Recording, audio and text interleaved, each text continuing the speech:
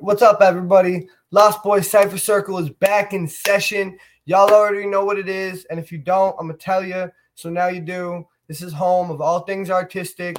You got a song, a poem, a rap, a story, some artwork, whatever it is. This is the place to come get your thoughts and your feelings heard. Real quick, I just want to apologize for last week. I'm sorry we had to cut it off early. We had a medical emergency, but everyone's okay. Everything's good, and we're happy to be back. We got the whole crew back. We got my producer Brandon running the show for us, and we got two brand new artists and one that's been on here before. So I'm excited to get it going. Before we get started, as I always say, mental health is a big part of what we do. It's a big part of life in general. Anyone struggling out there with mental health, I just want to say we've been through this before. We will get through this again. This too shall pass. And you know, just keep using whatever it is, your outlet, whether it's art or whatever, to get the pain out. And also, I mean, talking to someone helps. It doesn't sound like it. It sounds corny. And somebody always says, you know, you got to talk to someone, and you may not feel like there's someone to talk to, but there always is someone to talk to. A friend, a family member, a colleague, you know, one of the artists on the show. You can call me. I'll talk to you. There's also a Lifeline Crisis. You can call or text 988. LifelineCrisis.com is the website that goes with it. They have some mental health resources on there for you to get some help. And there's also BetterHelp.com, and what they do is they'll hook you up with a online therapist in under 48 hours, I think it is. And if you don't vibe with the therapist and you're not like, you don't connect with the person, they'll switch it out until you find someone who's easy to talk to. Therapy is expensive. This is one of the cheapest options out there. So I hope some people find some help out there. We had a short show last week, so unfortunately I don't have a feature artist for you guys. So we're just going to jump right into it and bring our first artist up here. He's been on the show before. He had some like powerful messages, and he's coming out here saying some stuff that just not a lot of people are saying, but it needs to be said. And I can't wait to see what he's got for us again. His name's Chris Clark. He's a poet.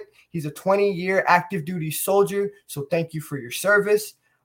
He's a nonprofit youth sports coach. So again, thank you for your service in coaching the youth who are going to grow up and take over the country and whatnot. You can follow him at TikTok, on TikTok at The Poetic One Z. That's The Poetic One and then a Z. On Facebook at The Poetic One. And you can also join his Facebook group if you want to connect with other poets. It's called Poetic Excursions. So, yeah, without further ado, let's just get him up here, man. Time. In a dark place, a dark space, circumvented from reality, but face it. To live or die is the question to the adjacent. It's the misplacement of the mind over time reminds. Caught and bound by the chains, what change? Can it be clear and obvious? Doubt it. Been in this world wandering since I sprouted. I shouted to the highest mountain, lead me, Lord, to the fountain. I'm drowning in what life is bringing. The tunes I'm singing are drowned out and my mouth is dry. But I know I must rely on what your voice is giving. I need it now in the life I'm living. Unwavering and unforgiving, I am relentless. I meant this, my declaration to give my mind its independence and remove the remnants of its very existence. Hey, man, how you doing? I'm still muted. My fault. What's good? All right. What's going on? What's going on? How you doing tonight? Hey, brother. I'm doing well. I'm highly blessed and favored. Thank you for another opportunity to be able to come on the show and share, man. How are you? Absolutely. Yeah, I'm good. I'm good. Thank you for coming on. I got two amazing writers. I got an amazing poet on here, and I'm excited to have another show, dude. This is dope. I honestly love doing this. We've been doing this for this is our 10th show now, and I think you were back on our fifth show. So yeah, we've been doing this for a while, and I'm liking it, and I hope everyone out there is liking it. I hope the artists are liking it. I mean, I've had quite a few people coming back on, so clearly I'm doing something right. Oh, Yeah, man, you're definitely slow. Like I said, backstage, man, slow and steady is the stride, bro. Slow and steady is the stride. You know what I mean? Just we just got to keep working at it. You know what it is that we do on a daily basis to get better. So you know, hey, keep doing what you're doing, man. I appreciate the opportunity. oh yeah, definitely, man. So I mean, you've been on here before, but for those who don't know you, you want to talk about a little bit about yourself? So I've been in the army for almost 21 years. Been doing this thing since I was real young. I enjoy poetry. For me, my poetry is my therapy. I'm a father, a husband. I'm the president of my nonprofit organization in Fayetteville, North Carolina, High Impact Sports. We work with the youth in the community.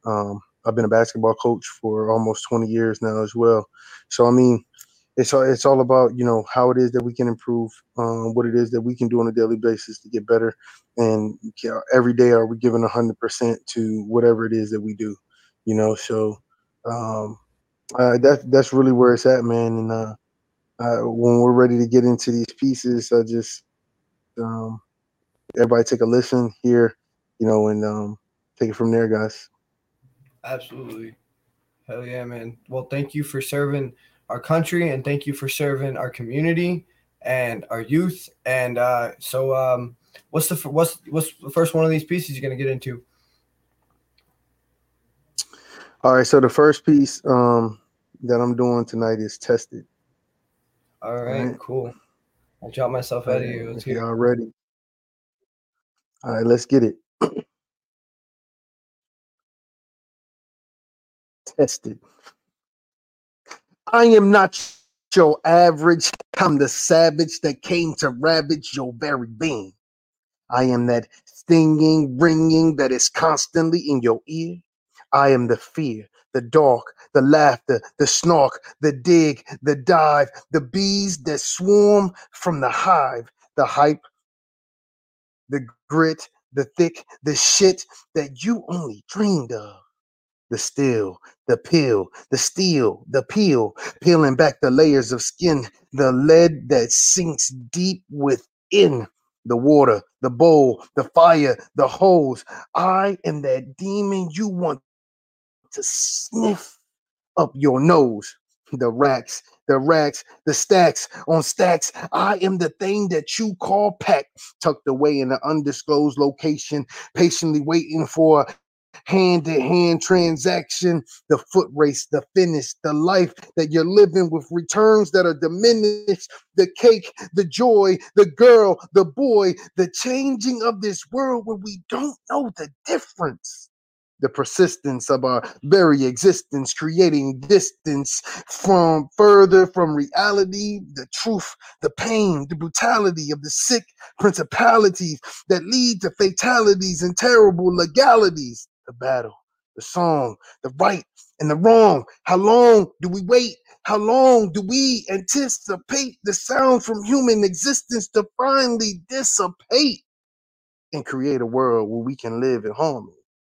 Without the thought of someone harming me or disarming me as we fall into the ranks of the fallen army, the peace, the war, the tragedies galore, the piling of the bodies all along the floor, the smoke, the shells, the hate, the hell. Today I stand up from where I once fell to be on the path and the road to good, wishing all that could and would join in the fight to battle the norms, to endure the pain and to weather the storm.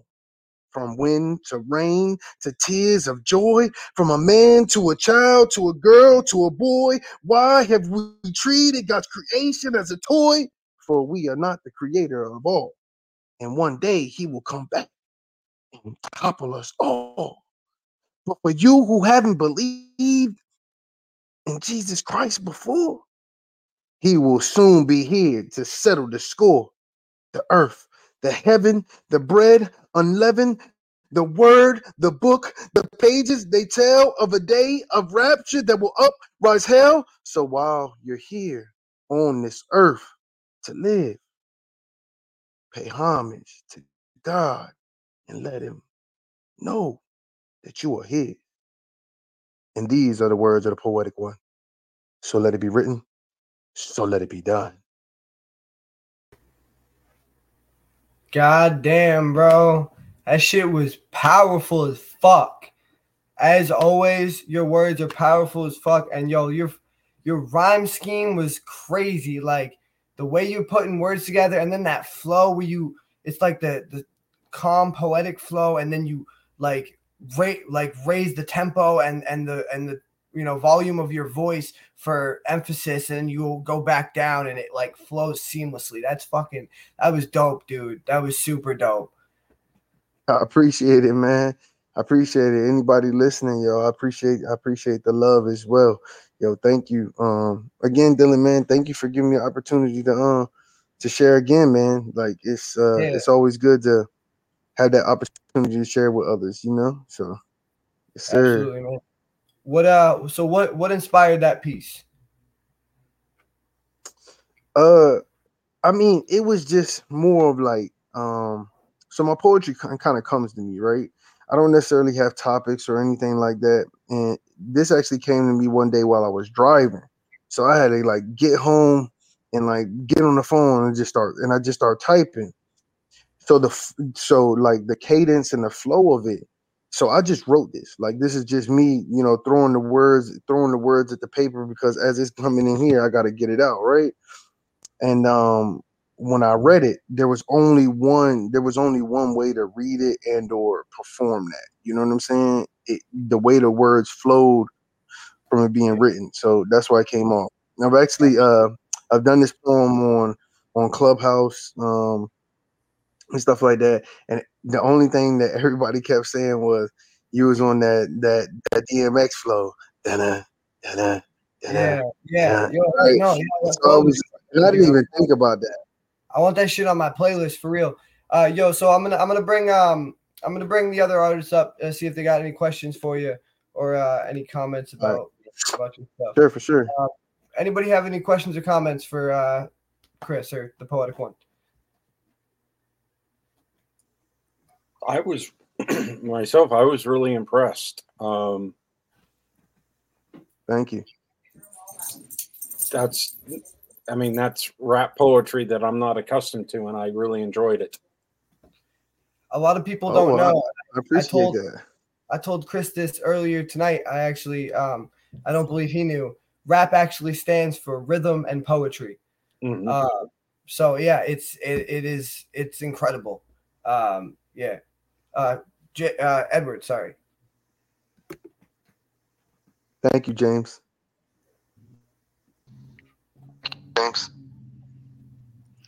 Where does your inspiration come from? I mean, from so many different places, man. Different places, man. Life in general, depending on what my pieces are. I mean, some are real life, some are, I could just be sitting somewhere and like the thoughts just start to come. Like this poem, to be honest, it was, some things going on, work, home, right?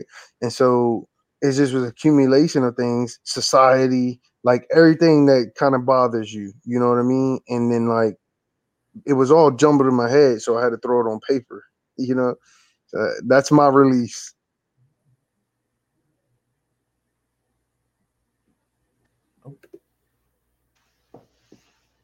I get that. I get that a lot. I know that's a loaded question for an artist, but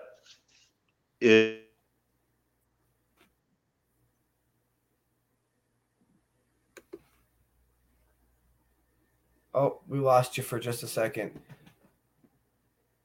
Oh, you're good. Yeah, it went out. I think his audio went out. Go ahead. Yeah, it went out. I think his audio went out. Yeah, it did. Go ahead. No, what I was just saying is that was a loaded question for an artist. My own experience is that, sometimes you're minding business and it kind of slaps you in the face. The inspiration the words got to come out. Exactly. That's exactly what it is. Like it may just be a small trigger. It may just be like anything. You know what I mean? And then these words got to get up out of here.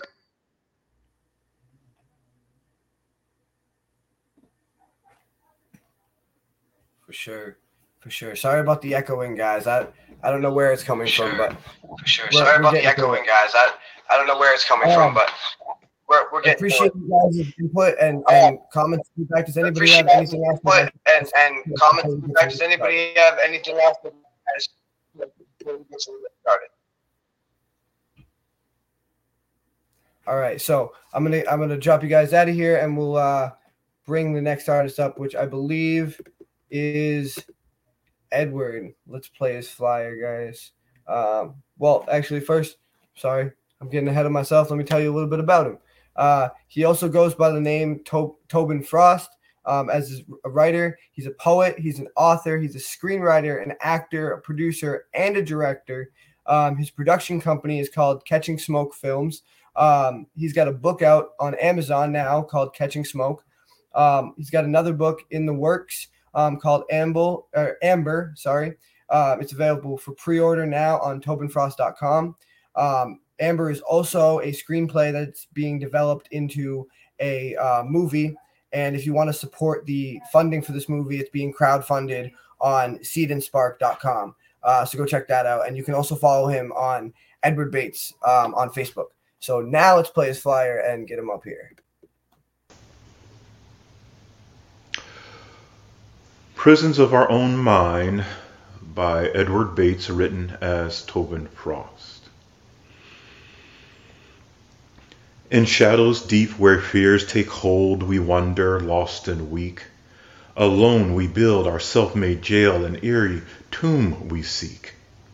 With iron bars our thoughts do bind, we wear darkness like a cloak. Both proud and meek alike endure these ghastly chains that choke.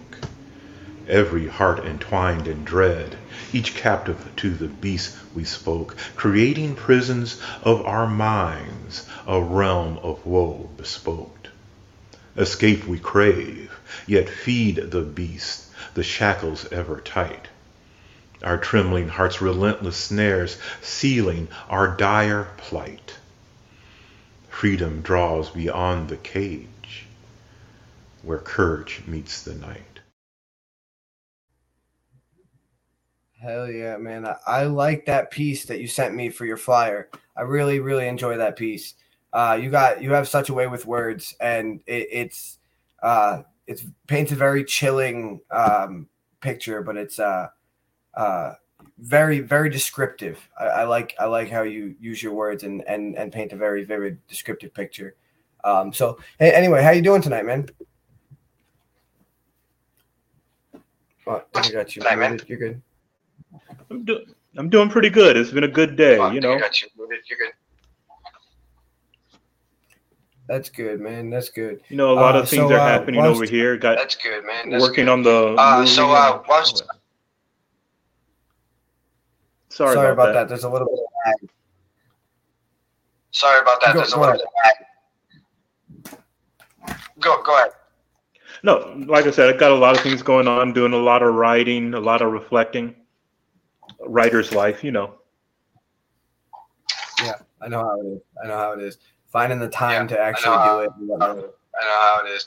Finding the time to actually do it and whatnot. and then getting in the right mind space to. I appreciate your show, though. And getting in the right mind space to. Thanks. I appreciate you coming on. But I appreciate you coming on. What's that? I appreciate you coming on. I appreciate you coming on. I appreciate the show, man. I mean, there need to be more outlets for artists to get their work out there. Yeah, you're doing absolutely. A great job. Thank you. So, why don't you start? Tell us a little bit about yourself. And like, what So, got you started? why don't you start? Tell us a little bit about yourself. What got you started? Well, I'm a writer, an author, and a filmmaker in Pittsburgh, Pennsylvania. I picked up the pen name because when I started writing, it was usually about people I knew and family and things of that nature. And I did always want them to know that it was me writing about them. So I picked up the name Tobin Frost and been writing under that name ever since. And now I'd like to write about things of the human condition. So I read a lot about, feelings, emotions, mental illness, and homelessness, because that's the voice that's talking in my head. Definitely get that, man. Definitely get that. Yeah, you gotta write. You gotta write Definitely about get that, man. Definitely get that. Here and like. Yeah, you gotta write. You gotta write about. No matter what it is, you have to. I mean, I've had some artists on here write some stuff that. No matter what it is, you have to. I mean, I've had some artists on here write some stuff that. But I would advise. Like you said, to have to do with the human condition. Not a lot of people talk about. But, and I love to have the show as to have the human condition. Not a lot of people talk about. Just say whatever. And to have the show as everything with the human, everything to do with whatever, and whatnot. So I appreciate you coming on here and doing that. Everything to do with human and whatnot. So I appreciate you coming on here and doing that. No, thank you for allowing. Thank you for having me. Yeah, absolutely. So what's the first piece you're going to be sharing with us tonight? Yeah, absolutely. So what's the first piece you're going to be sharing with us tonight? The first piece is a short poem called To Sleep. All right, cool. Draw myself out of here and all right, cool. Draw myself out of here.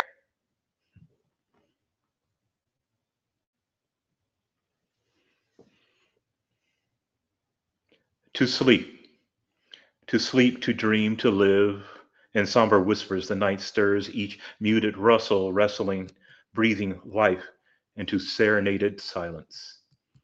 We are cradled and twined in a tangle of limbs and dreams. A ghostly wail aloud, a breath of fury and fire. A lover's warm embrace, a lonesome desert trek. Beneath closed lids, worlds unfurl, gripped in terror, and we succumb to depths of their disquieting allure. A soft potion to calm the storm, a whisper of melodies upon night air, a weight to anchor our restless minds, a sleep to aid, to hush the frayed edges of reality. Gifts laden with steadfast surrender, unfathomable slumbers we delightfully encounter, to awaken from the poised embrace, rekindling forgotten memories of revelation, to sleep, to dream, to live. Thank you. That was amazing, man. Once again, you have such a way with words, and you have such a way of like painting this vivid picture in my head, and this vivid your picture in my head, and to it, like the way you use metaphors to sort of paint a certain picture and evoke a certain feeling. Not only that, you have an excellent reading voice. Not only that, you have an excellent reading voice, diction, and just. Like I listen to a lot of audiobooks. Excellent diction, and I listen to a lot of audiobooks. I download that audio. Thank you very much. I grew up in a family of English teachers, so it was a hard life, but it benefited me. Yeah, I definitely get that. I definitely get that. I've always been signed had an knack for English. But I understood. But I wasn't necessarily the teacher's pet. Sort of like I was good in that. I got along with the teacher's pet. Better than I was in the class. I was good in that. I got along with the teacher. You know what I mean? I could definitely see how strict they were. You know what I mean? I can definitely see how strict they were, and they definitely keep you on your toes, especially the English ones. Yes. Well, I went to school where my mom and my grandmother taught. So while the other kids got notes sent home to their mothers, my teachers called my moms down to my class. Oh, man. That just wasn't fair.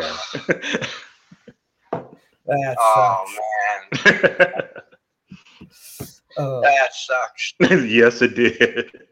Yes, it did. So, I'll ask you a little bit about the piece. What inspired it? I'll ask you a little bit about the piece. What inspired it? Well, and I'm sure a lot of other writers are going to identify with this. For some reason, things come to me at 4 o'clock in the morning. They wake me, ideas wake me up and demand be written down someplace. And this particular one is one of those.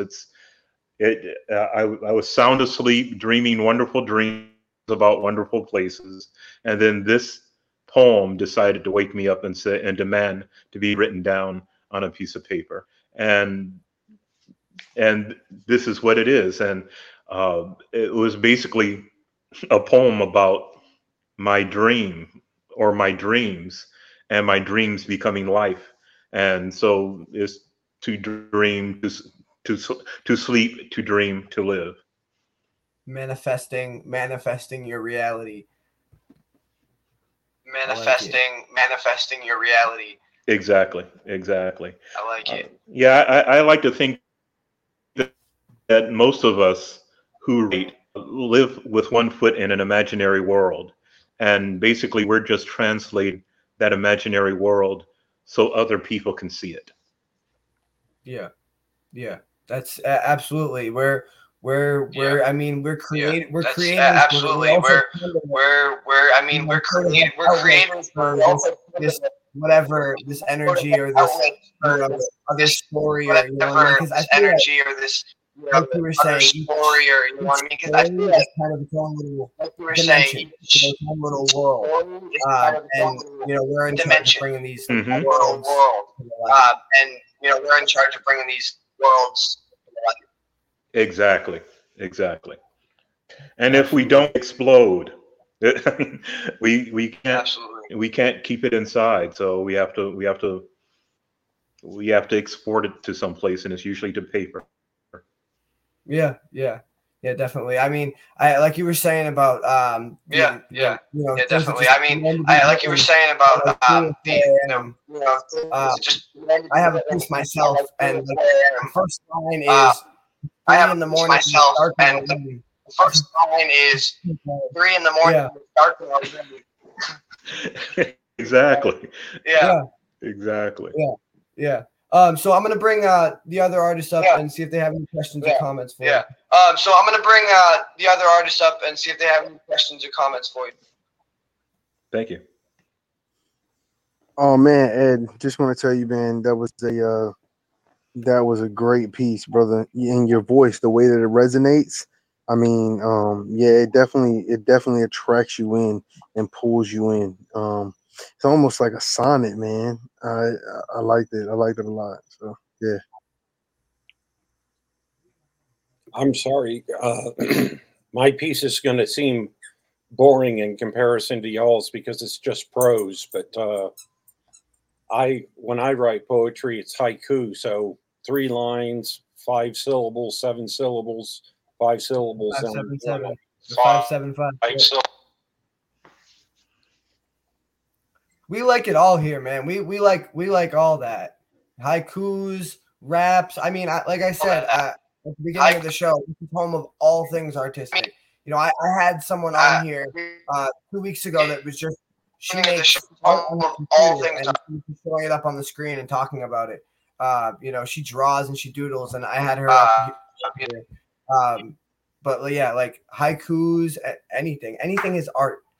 Pretty much anything is art. As long as it comes from here and as long as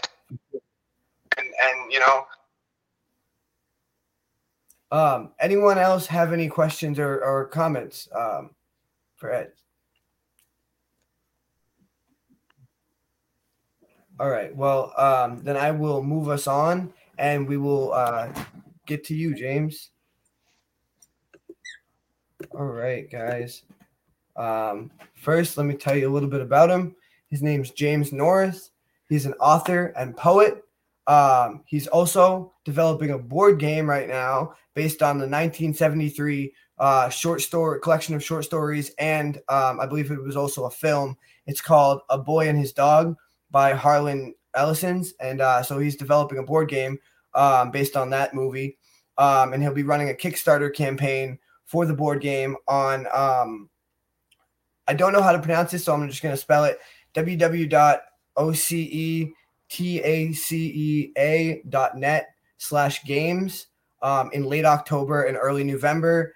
So if you want to go check that out, and you can also go check him out at www.ocetacea.net/James Norris, or on linkedin.com at James Norris. He's also got an IMDb writer page that's also under is under his name, P. James Norris, and you can follow him on Facebook at P. James Norris. So that is about him. Let's play his flyer and get him up here. Wind by P. James Norris. The wind is blowing again, as it has every night since I moved here. Tonight's different, though. There's an expectation. Not in the voices, but in me. Somehow, I know it's happening tonight. I anxiously try to drown them out. I play the stereo as loud as it will go. I vacuum, run the dishwasher, the washing machine. But they drop in pitch, so low they cause the whole house to vibrate. It's too much, like the house is talking, possessed by the voices. I turn everything off. They return to the normal, high-pitched, coming in snatches, just out of sync with the howling wind. Listen. After a few weeks in this house, I'd hear the voices and glimpse shapes blowing past the windows so fast I couldn't recognize them. Blown by the wind. Watch. I told myself they were common things, pieces of newspaper, bags, leaves, but I never found them trapped in the fence the next morning. Later, I realized the voices were putting words with the shapes. Learn. When I was young, I used to dream I was out in a strong wind. Raising my arms, the wind would lift me off the ground. The higher I lifted my arms, the faster I would rise. I could fly. But I always flew too high, always lost control. Shortly after moving here, I had the dream again, and tonight the voices are making it come true. I'm being changed. Understand. Tonight I will. In the dreams, I always lose control. Hey, how you doing? Just fine. How about you? I'm all right. I like that piece. Much like Edward, you have a way with words of painting a very vivid picture. And I really like that about you and the way you wrote. It's very different, but parts of it for me are vaguely reminiscent of The Raven by Edgar Allan Poe. Sorry. And he's one of my favorite artists, and he definitely, for one of the same reasons, is he just paints that very vivid picture in your head. You want to tell us a little bit about that piece that just played? There's my favorite science fiction author is a fellow named David Brin, and he's written several books, and he has, I think, 2 collections of short stories. And one of them, at the end of each story, he gave you a little information about his inspiration or what he was trying to accomplish with the piece. And one of them, he said, was a precision short story, meaning when he sat down to write it, he had a certain number of words that he was going to shoot for. Mm-hmm. And it was a 250-word precision short story. And I said, man, that's a cool idea. I wonder if I can write a short story that will be, exactly 250 words. And that was the inspiration really for that piece. Wow. Well, that was excellent, man. That is tough. I myself have done that. It was actually 100 words that I had to land it at, which for those of you who don't know, that's like a paragraph. That's 100 words is like a paragraph. So I mean that piece is probably what, like two and a half paragraphs at the most, and that's tough to do. That's tough to do, especially just with being that descriptive and not necessarily. You don't necessarily have to say a lot to say a lot. You get what I'm saying? Like, Oh yeah, you can convey a lot of ideas and thoughts in your word choice, and your word choice is excellent. And you really, and that was fantastic. Like I said, I know how hard that is, and I've had friends who have done that. I actually, in one of the classes that I took there, that was the challenge. We all had to do that, and it was very difficult for all of us. But yeah. excellent. So I appreciate you sharing that one with us. And I talked a little bit about you, but if you want to tell the people a little bit about yourself and what you got going on. Well, back in the mid '80s, I wrote. I started writing back in the mid '80s, and my writing was 4 spec scripts for Star Trek: The Next Generation. Spec is short for on speculation, meaning you write it and you just hope that the producers will like it. None of them got produced, but the first one made it into the top 10 out of 110 spec scripts left for the 3rd season producer by the 2nd season producer. So it got me a letter that allowed me to submit the subsequent ones without representation, which was a big deal back then.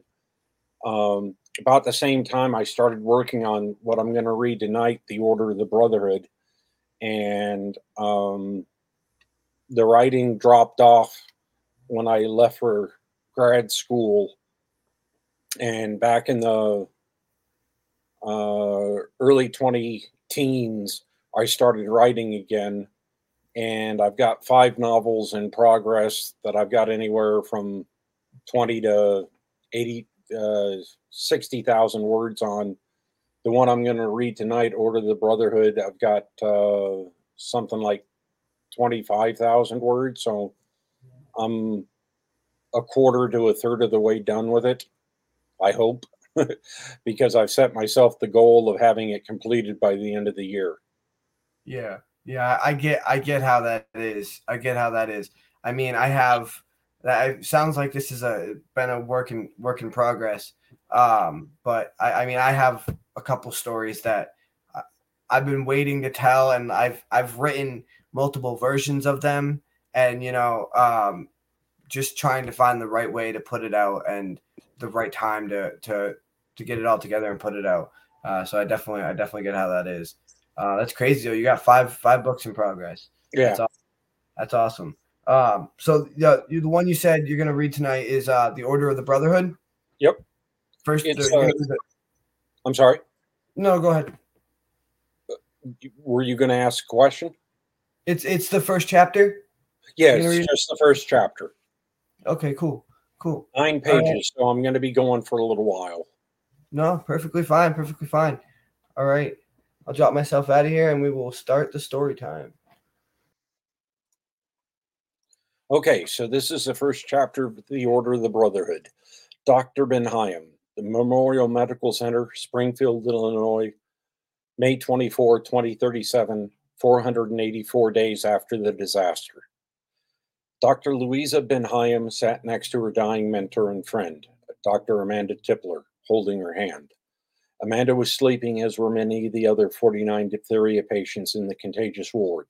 The others were coughing, crying, or moaning, depending on where they were in the disease's trajectory. Regardless, without antibiotics, without the diphtheria antitoxin, none of them were more than a few days from the same fate as her friend. But for now, Louisa was unaware of the others. Her focus was on Amanda, this patient, alone. Louisa had difficulty thinking of her dying friend as her patient, but for now she had to find the discipline to do so. Amanda had developed the classic diphtheria bullneck 3 days ago. Yesterday, the swelling had become so pronounced that Louisa had been forced to perform a tracheotomy. Even so, Amanda's breathing was labored. She suddenly gasped as her throat muscles convulsed, and she gripped Louisa's hand painfully. Her eyes opened, and she weakly called out, "Lou?" Louisa reached out with her other hand and stroked the older woman's sweat-drenched hair off her forehead. She leaned in so that Amanda could see her face, her friend, her patient, who had reported paralysis of her eyes late last night. Louisa could not tell if Amanda could focus, though her pupils remained responsive to light. "I'm here, Amanda." "Water?" Louisa grabbed the water-soaked rag sitting in the bowl on the table next to Amanda's cot. When she released Amanda's hand so she could squeeze a few drops of water into the suffering woman's mouth. Paralysis of her throat muscles had made it impossible for Amanda to drink from a glass. Even swallowing a mere drops was clearly an effort. Amanda tried to say something, but her breath escaped through the tracheotomy tube. Reaching across her friend, Louisa brought Amanda's left hand up to her throat and the trach tube. Amanda felt for its aperture and, placing her index finger over it, wheezed, "Tracheotomy?" "Yes, last night." Nodding weakly, Amanda took her fingertip off the tube's opening and took a breath. Blocking the tube's airflow again, Amanda tried to say something, but Louisa could not make it out. Louisa placed the rag back in its bowl and discreetly wiped her eyes with her left hand. She took Amanda's again. Amanda lifted her finger and struggled to swallow. Louisa could hear her ragged breath through the tracheotomy tube. She watched as her friend struggled to breathe against the growing paralysis of her respiratory muscles. After a few moments, Amanda slowly turned her head. Louisa could tell the swelling in Amanda's neck made doing so difficult and painful. Louisa suspected Amanda wanted to look her in the eye. The effort made Amanda's breathing even more ragged. When her breathing relaxed somewhat, Louisa could see her try to wet her lips with her tongue. The surgeon in Louisa was uncomfortable with any patient, manipulating medical equipment, but she forced herself to look her mentor and friend in the eye. "New cases?" 3 new came in this morning after sunrise. Amanda's eyes closed briefly before she whispered, "Accelerating?" Louisa nodded yes. Amanda closed her eyes again, and Louisa was thankful because the tears were flowing freely down her face now. Louisa had joined Memorial staff at 28, fresh out of her pediatric surgery internship at the University of Chicago Medicine, just a little over a year before the disaster. Amanda had immediately taken the young pediatric surgeon under her wing, a somewhat odd pairing. The older doctor was Memorial's chief general practitioner, but the two had hit it off immediately. Amanda had once confessed to Louisa that she'd wanted to be a surgeon when she'd first entered med school, but had learned she simply didn't have the stomach for it. And then, within a year, both had found themselves in a situation which neither had been trained nor ever anticipated. Amanda's husband, Timothy, Memorial's chief of staff, had been killed trying to protect the hospital's backup generator kerosene supply from thieves. Amanda and Timothy had been married 38 years, longer than Louisa had been alive. Such a loss would have crushed Louisa, but Amanda had rallied the staff and prevented thieves from stealing the non-perishable supplies just days later.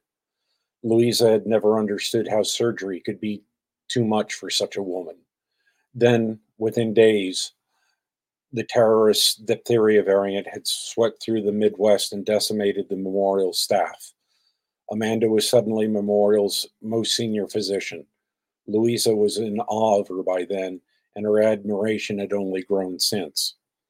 Despite her squeamishness, Amanda had immediately begun assisting Louisa in even the most complex surgeries. Not that there was much they could do without the technology destroyed by the electromagnetic pulses of the nuclear bomb set up by the terrorists. Amanda had had almost no surgical experience, but she had often been able to see how to make do, how to work around the absence of the surgical technologies with which the younger surgeon had been trained. She'd always been there, helping Louisa cope, and Amanda had learned surgical techniques as she assisted and helped Louisa overcome the better trained surgeon's weaknesses. And the older doctor had done what she could do to teach the younger doctor how to deal with patients. For a surgeon, there was often no patient, just a broken body that needed repair. What might be done might be difficult, but it was straightforward. But dealing with emotions, a general practitioner usually dealt with the unpredictable tangle of the patients and their guardians' emotions. To Louisa, it was paradoxical. What Amanda had learned from Louisa seemed so trivial to Louisa, and what Louisa had learned from Amanda seemed so profound. If in fact Louisa had truly learned anything, dealing with people still seemed so alien to her, but the disaster had served to bring out the surgeon lurking in Amanda. Louisa could not bring herself to see herself as having half of Amanda's strength and resourcefulness, and that incredible woman was dying right in front of her. Amanda wiped her eyes again and tried to clear her nose as quietly as possible, but Amanda could no longer inhale hard enough to clear her nose. But she had something she had to tell her dying friend. She said, "Amanda," and waited for her mentor's eyes to open. Amanda sighed through the trach tube, opened her eyes. Yes. Maybe she could focus. Maybe she could see Louisa's face clearly. Maybe she already knew what Louisa had to say. She wanted to rush through it, to say it and get it said. "Amanda, I completed the urine work." It wasn't the urine, it was Amanda's. "I completed your urine work." She forced herself to speak slowly. The diphtheria toxin has spread to your kidneys. To deliver her friend's death sentence with dignity. Without the antitoxin, Amanda squeezed her friend's hand and covered the trach tube opening again. She quietly breathed, "I know, child." Another squeeze. "It burns when I act." Amanda actually smiled. P. Louisa did not know what to say, had evidently failed to learn much from her friend. Louisa was startled by a voice from behind her. "Dr. Benhayem?" Louisa turned to see Betty Jorgensen standing behind her. Betty was an elderly woman who'd lost her entire family to the first diphtheria outbreak. Husband, son, her son's wife, and their 3 young children. She had been a volunteer at Memorial for years before Louisa's arrival and had continued to volunteer since the disaster. Louisa was humbled to be surrounded by such strong women. She gave Amanda's hand a squeeze and said to Betty, "Yes." "Doctor, there are people here, a soldier and a boy." Louisa waited for Betty to continue, but the old widow, she had to be in her late 60s or even early 70s, seemed to think this was all she needed to say. The National Guard had posted permanent guards at the hospital, though too late to save the kerosene or Timothy's life. Almost a month after Amanda had been forced to lead the staff to protect the non-perishables. The soldiers were here now, 24 hours a day, guarding the hospital. Quite often they brought people in who needed treatment. "Betty, does the boy need treatment?" "Yes, doctor. He's got a broken leg." Louisa turned back to Amanda. "Go," she said, squeezing Louisa's hand one last time, and began the struggle of turning her face to the ceiling. With the corporal's help, he had just begun field medic training when the disaster struck. Louisa had set the boy's fractured femur. He would be unable to walk without crutches for several weeks, but Louisa expected a full recovery. Louisa was hand deep in the plaster of Paris she was mixing for the boy's cast when Betty shambled into the room. "Doctor?" "Yes, Betty? I thought you would want to know. Dr. Tipler has died." She said it matter-of-factly, as though Amanda were not someone with whom Betty had worked for years, was not Louisa's best friend. Louisa felt tears forming and tried unsuccessfully to fight them down, but a tear rolled off her cheek and went plink in the plaster of Paris. The next morning, Louisa was doing what she could to ease the suffering of one of the remaining 49 diphtheria patients when Betty once again startled her from behind. Doctor, there are people here, a soldier and a woman. Louisa sighed, recalling a similar conversation just the day before. Betty, does the woman need treatment? No, ma'am. The soldier says she's a senator. Betty paused. Says he is a colonel or adjutant or some such. Louisa snorted in surprise. Colonel O'Reilly is here with Senator Morganson? Morganson. Betty cocked her head. Yes, I think that's what she said her name was. That's it.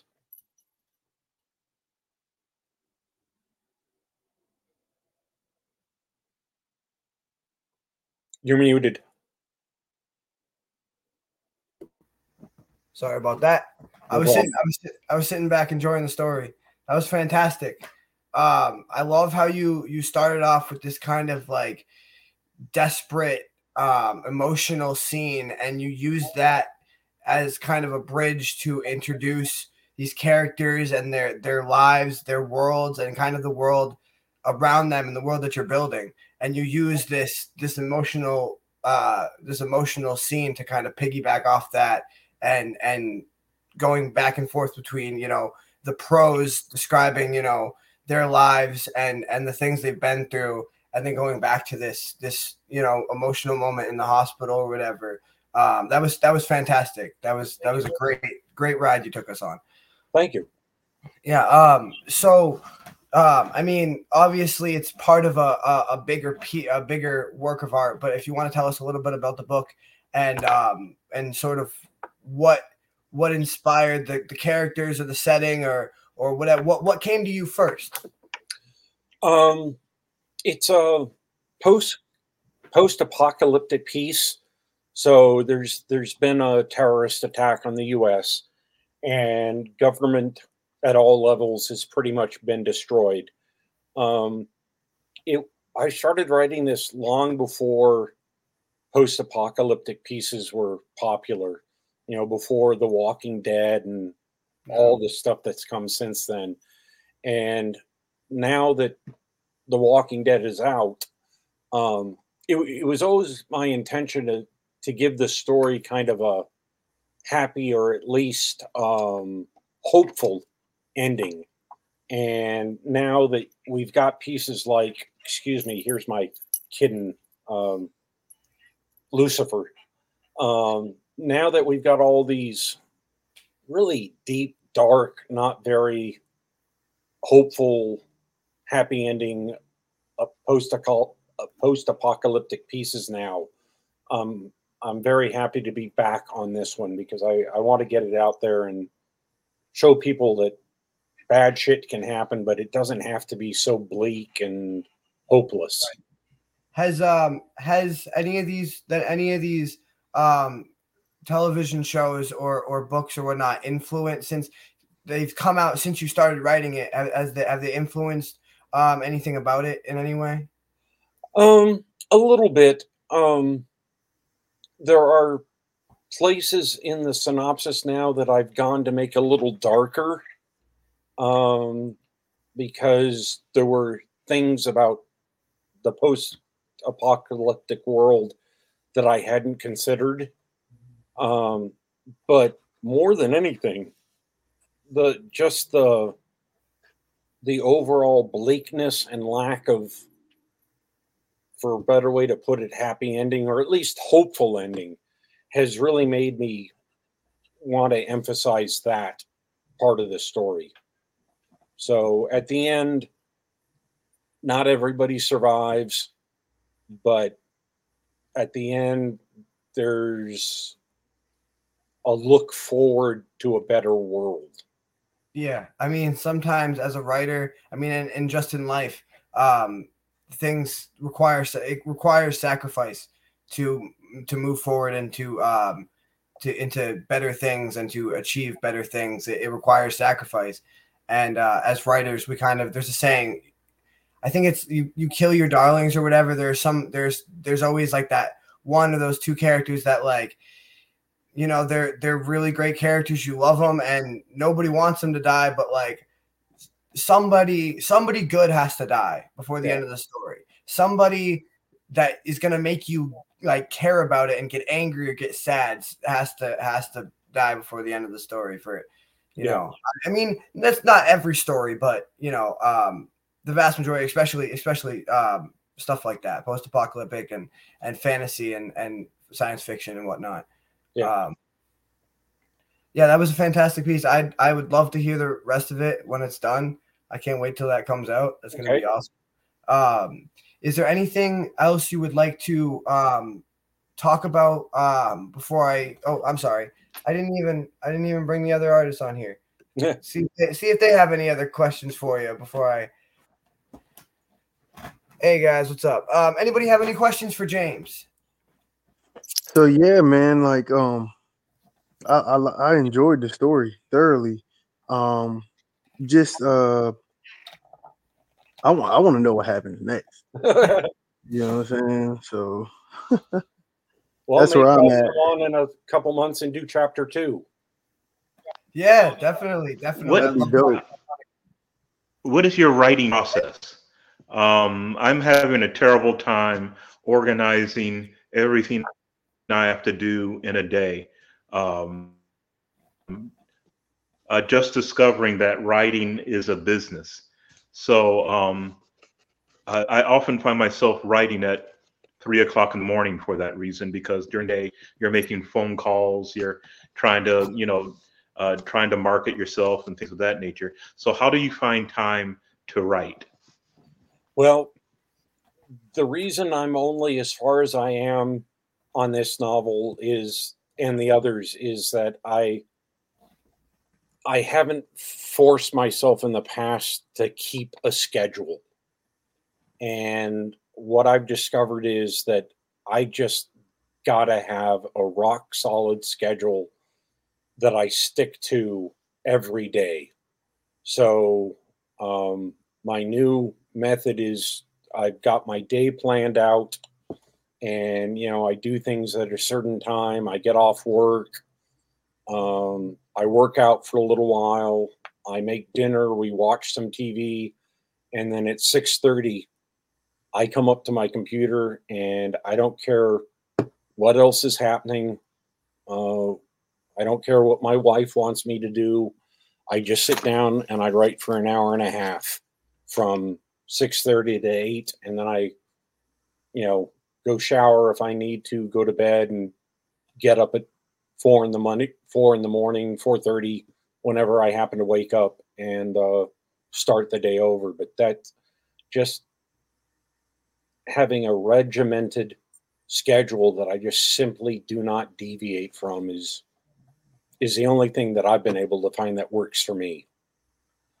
I'm just like Ed. Like I said to him when he was on doing his piece, I'm up at 3, 4 in the morning. That's when I'm writing, or I'm, whenever I get an odd second or whatever. And I've heard from a lot of my favorite writers. My favorite fantasy or fiction writer is Jim Butcher, and he's talked a lot about how it's the most important thing about writing is writing. You have to sit your ass in the chair and carve out the time to get it done. And you have to force yourself to make that time to get it done, or it won't get done. Just like anything else in life. I don't want to say it's a business, but it's work.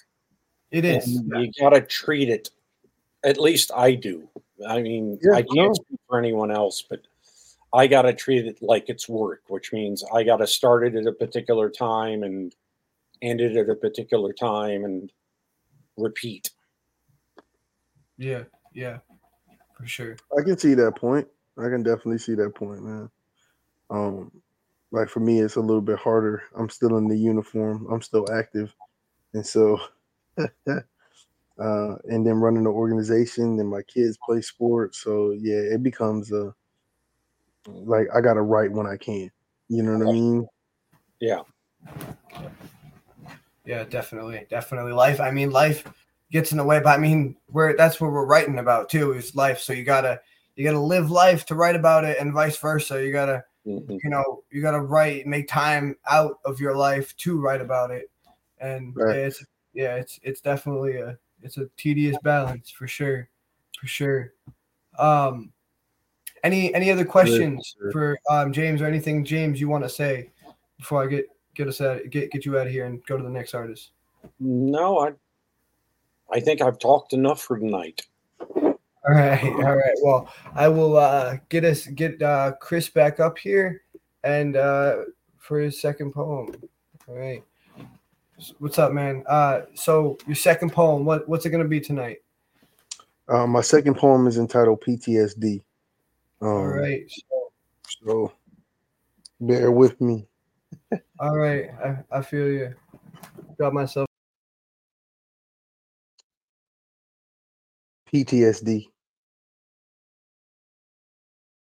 P, post, present, prediction, potentially harmful to the mind. When I think back on the time and reflect of the rhetoric of those who inflicted pain, I am left drained. See, the disdain was clear and in plain sight, and you'd rather die than put up a fight with the might of your mom, who would hover over you, curled in the corner with closed fists, strike lick after lick. You son of a bitch, you look just like him, and struck again.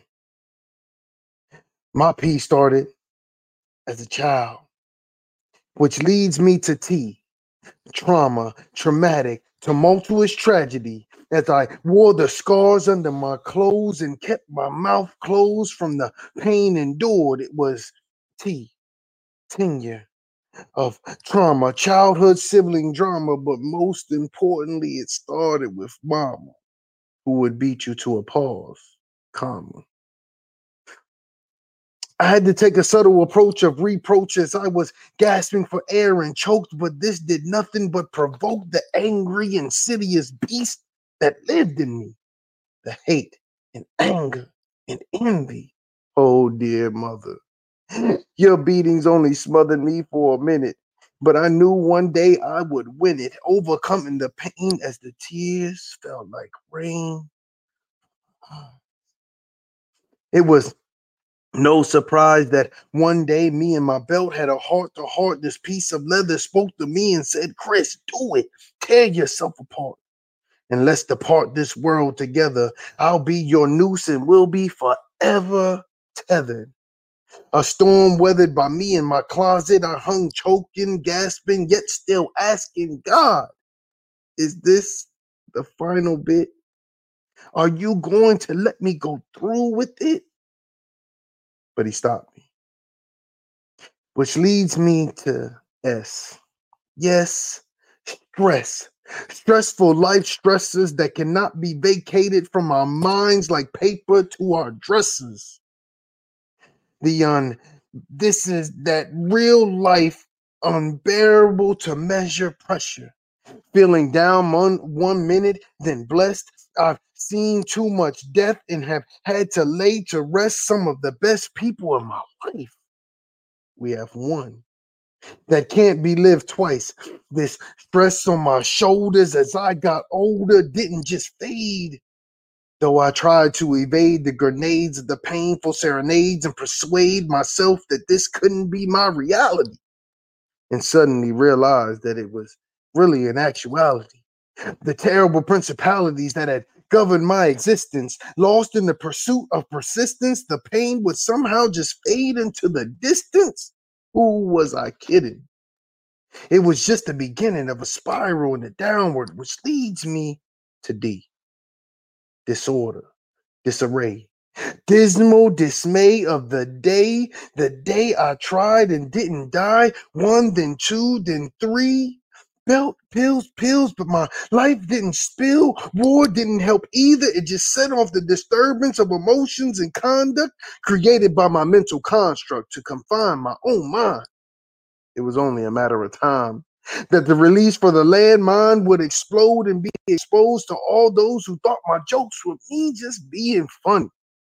But secretly, I was struggling with the juggling of flights of emotions, a power potion that set the actions in motion. I had invoked them, stirring the pot. As my flesh rots, I couldn't see the light.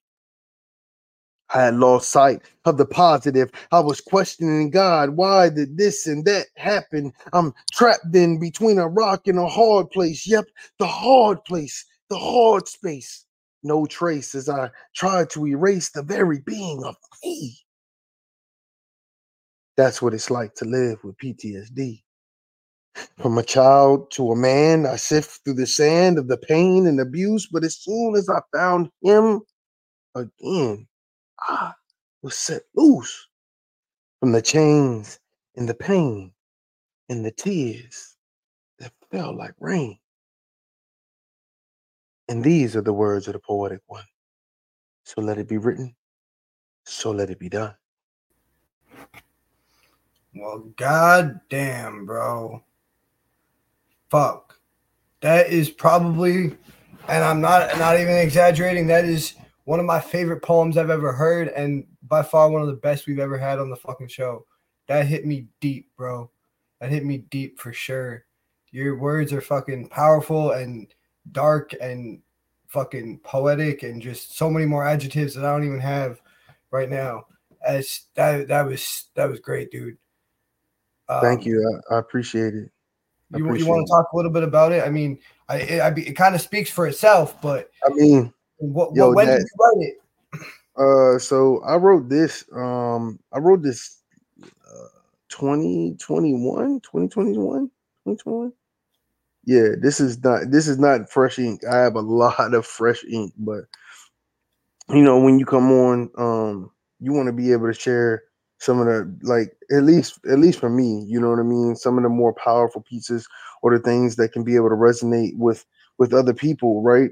That may have experienced, childhood trauma through war, trauma from, just trauma, period, right?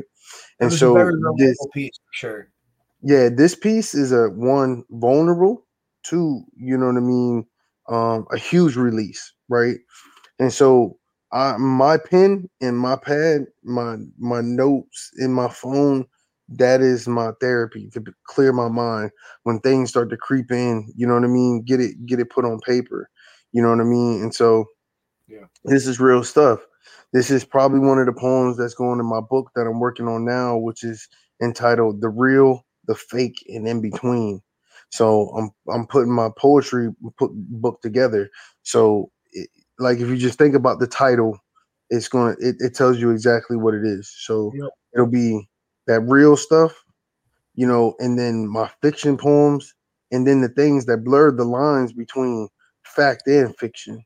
You know what I'm saying? So I'm looking to get that out. I like that, soon. and I like that concept. That's pretty dope, because I have a lot of shit like that. I'm actually putting together something similar myself.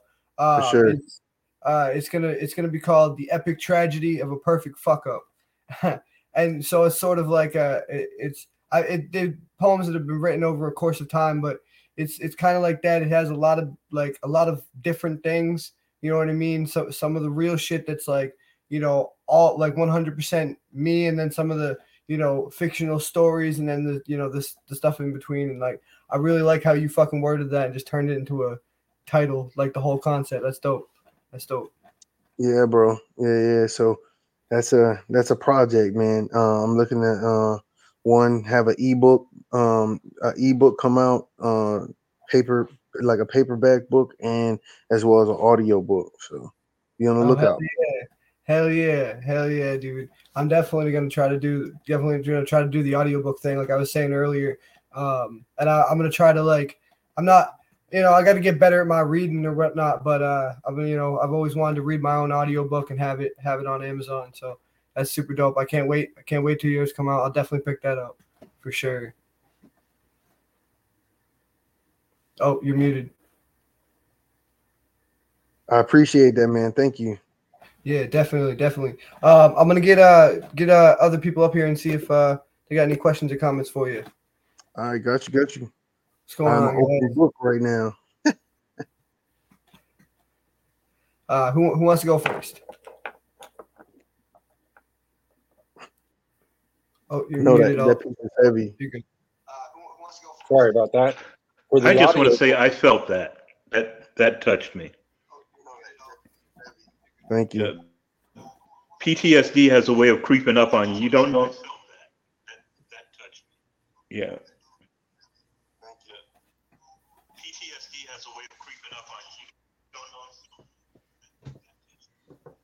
Sorry about the echo, guys. Nah, it really does. You just never know, man. There's a bunch of triggers to it. You know what I mean? Yeah. But So I'm just saying it. I just want to say I felt that. That's gonna stay with me for a while. Yeah, 100%. James, you had something you wanted to say? Yeah, not about art but business. Are you planning on doing the audiobook yourself, the reading of the performance, or? yeah.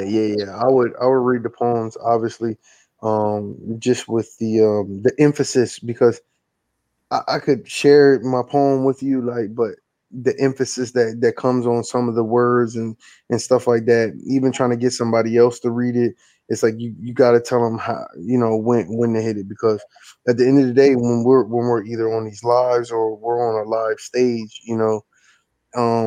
the performance is everything. It's how you deliver it and stuff like that. Because when we look at a lot of things, it could just be words on paper. You know what I mean?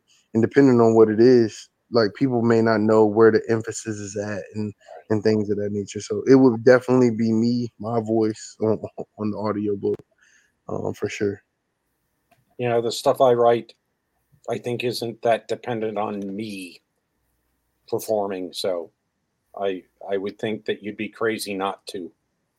Yeah. Right. Exactly.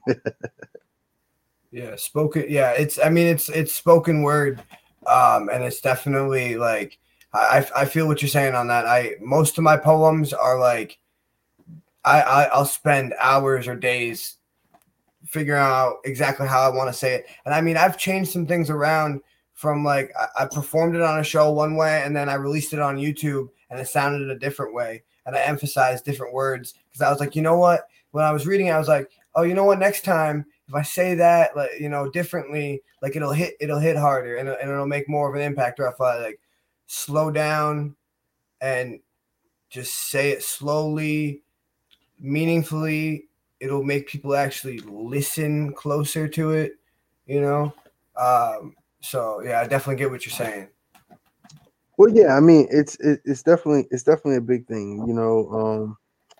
And I think maybe Ed can attest to this too. If he acts right, so when you act and you're this is a performance. So what our art is in the writing. However, the delivery is a huge portion of it. You know what I mean? And so it is going into character, like actually going back to those moments where it is that you can bring those emotions with you when you deliver. You know what I'm saying? So taking that nostalgic piece and being like, all right, cool. This is where you know what I'm saying, I know this needs to go or this needs to hit. And for me, I don't like practice it. I don't read my poems over in a certain way. It literally is how it comes out. So once I write it, then when I read it, I will read it the same way the entire.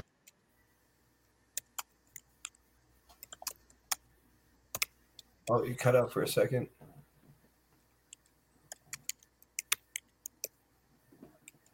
Oh, I think your mic. Something's happening with your mic.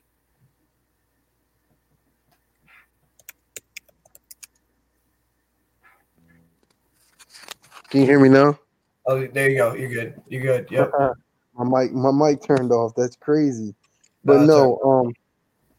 no, what I was saying is that I perform some of these poems on Clubhouse and stuff like that, but people can't see you, but they can hear you, and they can hear where the emphasis is and the passion that comes into it. I've also heard artists that performing like a monotone. They have great content, but when they go to perform it, it doesn't come off and it doesn't engage the audience the way that they hope for it to do. And then when they don't get the responses that they want based off of it, it's just like, hey man, delivery is key, and how it is that you can be able to touch people. It's like with acting. If you don't deliver properly, it's like, okay, what was that about, right? So Yeah. performance and doing that delivery is key. Yeah, yeah, definitely feel that. Feel that. Does anybody else have any questions or comments for Chris before we get him out of here? All right, cool. So we're gonna drop you guys out of here, and we'll bring Ed back up.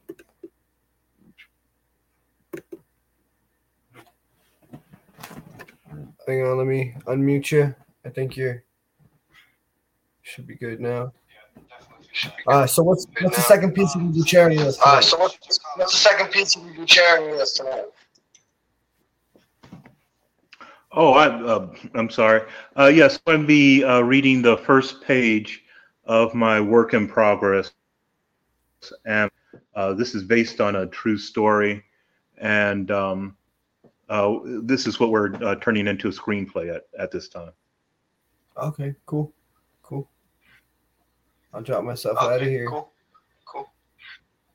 The book is called Amber, correct? The book is called Amber, correct? Amber. All right, cool. Based on a true story.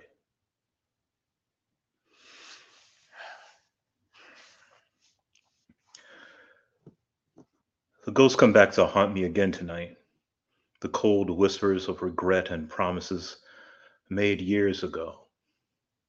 They flit through the shadows of my Brooklyn hotel room, mingling with the shivers crawling up and down my spine. My hands shake as they hover my finger over the send key of my laptop. For a moment, I feel as desperate as a man falling from a tall building, waiting for the ground to cave in from below me. The dim light of my laptop screen casts my hotel room in an eerie white glow. The fear in my gut melts into a cold, bitter ache.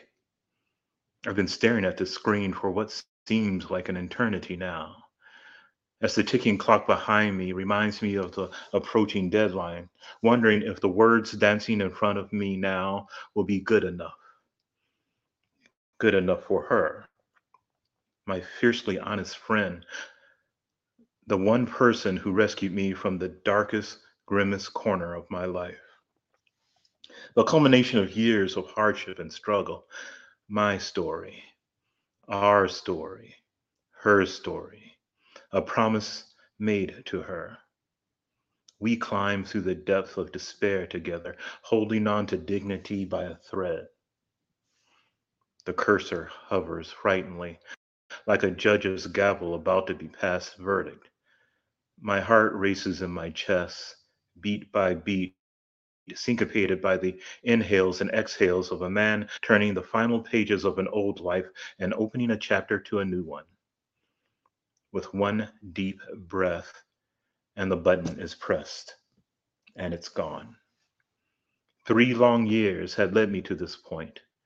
The late nights, the blurred lines between reality and imagination, the brutal dance with the malignant spirits of my past. It had all amounted to a manuscript that sang her story, a story that was every bit mine as it was hers. Burdened by the weight of a vow, my heart squeezed tightly in my chest as my mind waged war on itself. The commitment feels immutable. I feel a sense of pride and accomplishment, yet intoxicated, somehow still empty, knowing that my hard work was finally putting to the test the injustices, and that injustices would finally be exposed and love explained.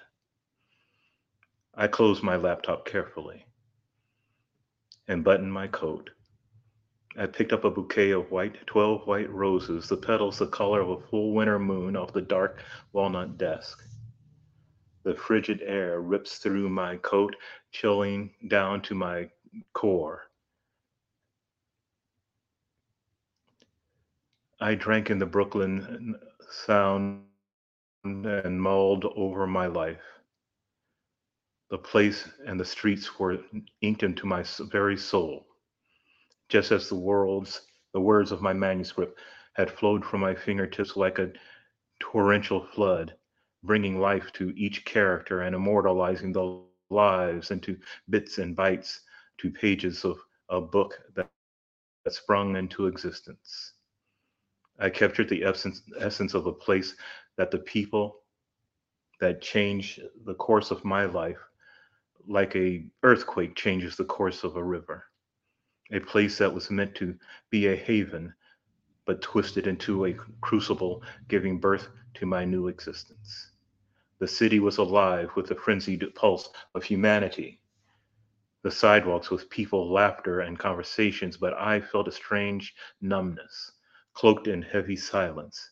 As I wandered along the streets of Brooklyn, memories of how life had been before swirled before me, the promises and the pain tugging at my soul. The end. That was fantastic. Again, I want that audiobook. I want that book. I want that book. I want to hear more. Like about I said, this it's based on a true story. I want to hear more about this story. And I like how it's kind of like an Inception, where it's a story and then the character has a story that they're talking about. So it's kind of like story Inception. That was very cool. And as like I said before, you have a way with words and painting a very like vivid picture, and just the way you describe things, like the rose stuck out to me, and how you describe the color of the rose, and just certain things when you use metaphors to just amplify the effect of how you're trying to describe something. And you know, a rose is just a rose. Like, I mean, like Chris was saying, it's kind of how you word things and how you say things. You know, a rose is just a rose on paper, but like the way you worded it, and it gave it more meaning. It gave it more depth and reality, and that's awesome. So obviously it's part of a bigger piece, but when did you start writing this, and what inspired it?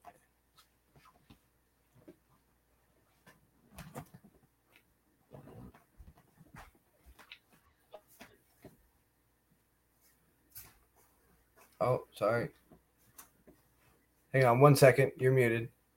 Let me get you unmuted.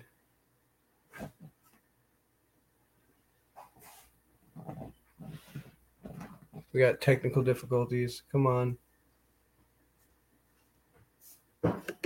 Hang on. I'm fixing it for you. 1 second there.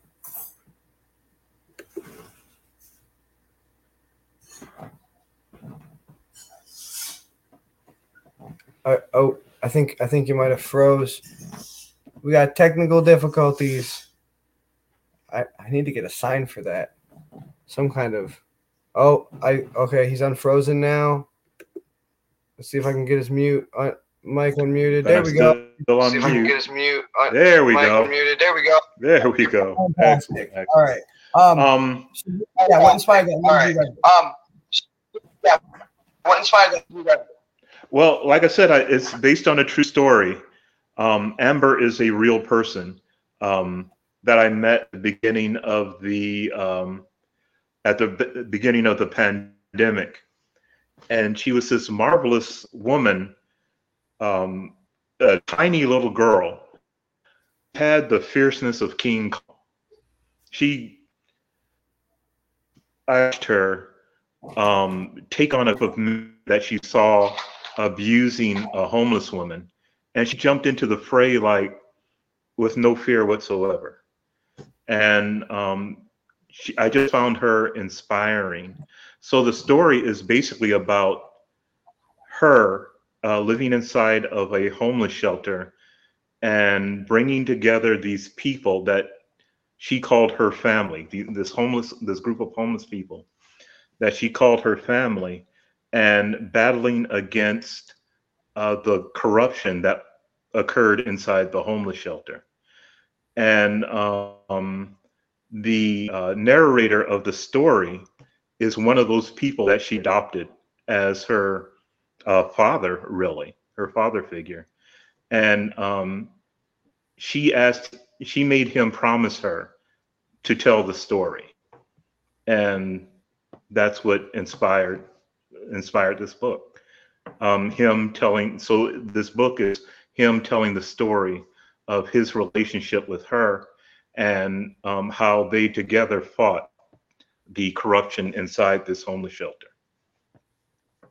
Wow. Yeah, that does sound like an inspiring story. Wow. Yeah, that does sound like an inspiring story. And taking a true story and adapting its true story and adapting it in your own way. Taking a story and bringing it to light. Also taking a story and bringing it to light. I think it's something that more stories like that need to be totally written. More stories like that need to be totally written. Yes, the hope for this story and the screenplay is to expose or to dispel the prejudices of homelessness and mental illness, because she does suffer from mental illness as well. But she's a real person. All these people have real stories. They're not the image that you think of, that many of us think of when we think of the homeless and the mental illness. They have stories, they have lives, they have dreams, they have purposes, and they're all struggling to get out of the tar pit that they find of homelessness that they find themselves in. And but there's a lot of people surrounding that tar pit ready to push them right back in. So I'm hoping that this story exposes that. Absolutely, man. I like absolutely, man. I like one of my favorite things and tell the stories of some of the underdogs and tell the stories of some of the underdogs better and stronger than they were. Exactly. I do have a question for everyone. And that question is, when I started writing this, I'm sorry. No, go ahead. No, go ahead. Yeah. My question is, when I started writing this, because it is based on a true story, I am fearful now because one of the relatives of the protagonist has contacted me. And the first thing he said is, well, I don't really want any money. And I'm like, well, I was shocked, to tell you the truth. I didn't know that she had any relatives. And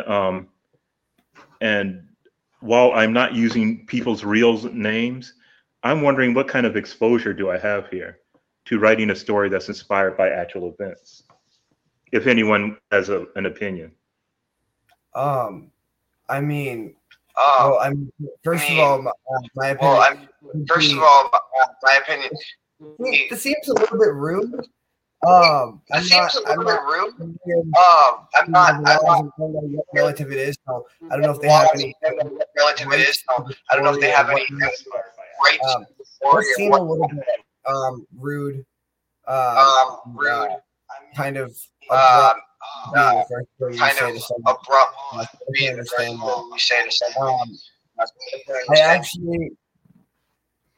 I think we lost the other two artists. They must have cut out on us. I'm not sure if we'll have them come back or not. But yeah, no, I think that. I think that. I think it's good to be exposing that. I think it's good to be exposing that kind of thing. And letting that out in the open. And I mean, letting that out in the open. And in trouble, and there are consequences. There are consequences. I mean, I guess, but I think in the long run, it would be worth it. And in the long run, it would be worth it. There's been written about people without their families. People without their families. Recopies of the Diaries of Anne Frank. Recopies of the Diaries of Anne Frank. come to mind when I think of sort of your story. Come to mind when I think of sort of your story. That story's been rewritten a million times. That story's been rewritten a million times, and World War II and whatnot. Stories countless times. So I don't see why it would be. No, I think that's a story that should be told. No, I think that's a story that should be told and needs to be out there. Oh, well, I agree. I just don't like one. I don't want to change all the characters simply to avoid it looking like someone's life because it's a true story. And right, like you said, I think the story should be right. told. You have to. Yeah. You do have to be faithful. You do have to be faithful to source material, and the source material is a true story. Is a true story. Exactly. Absolutely. Oh well, we'll see what happens. Right? Absolutely, I understand. Yeah.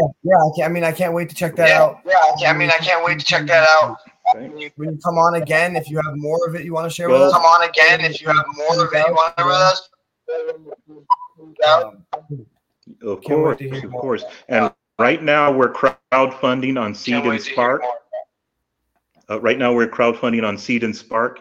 It's Amber by Tobin Frost, and we're hoping to make this into a movie as well as releasing it as a hardcover book.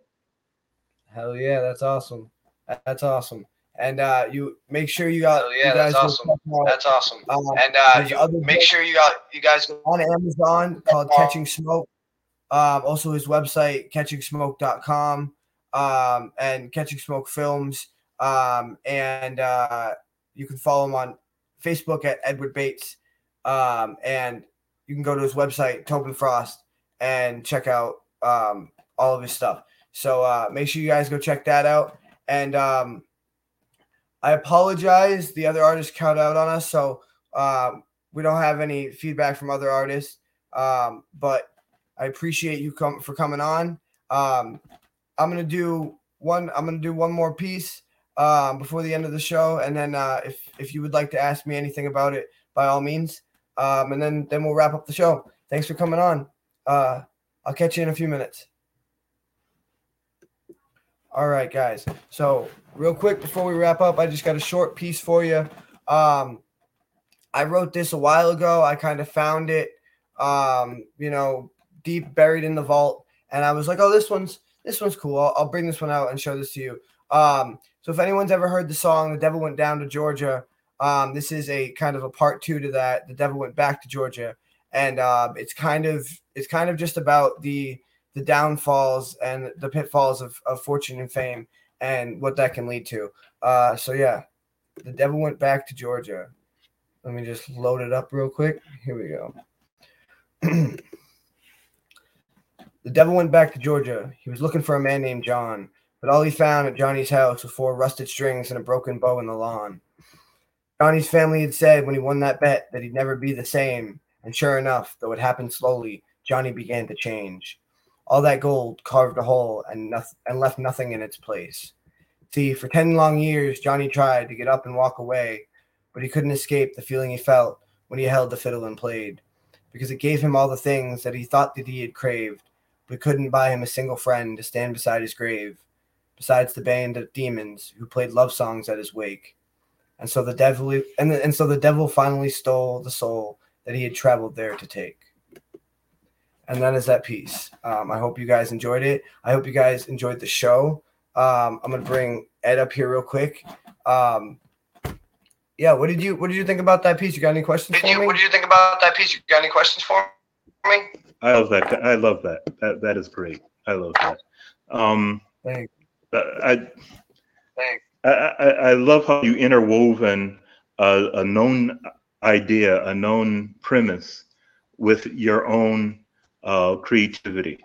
I love that. It's like when you're watching a movie and you see an Easter egg and you're like, yes, and it immediately envelops you into the story that you're listening to. Yeah, that's kind of what I was. Yeah, that's kind of what I was going for. Bravo. That's kind of what I was going for. I mean, I was going. Great. I mean, in my tone and kind of the rhyme scheme in which I wrote it, I was trying to kind of recreate without the music, obviously, because the fiddle music is, I mean, that's 70% of that song. That is fantastic. But I was trying to recreate the same vibe and tone, just kind of with like a dark twist.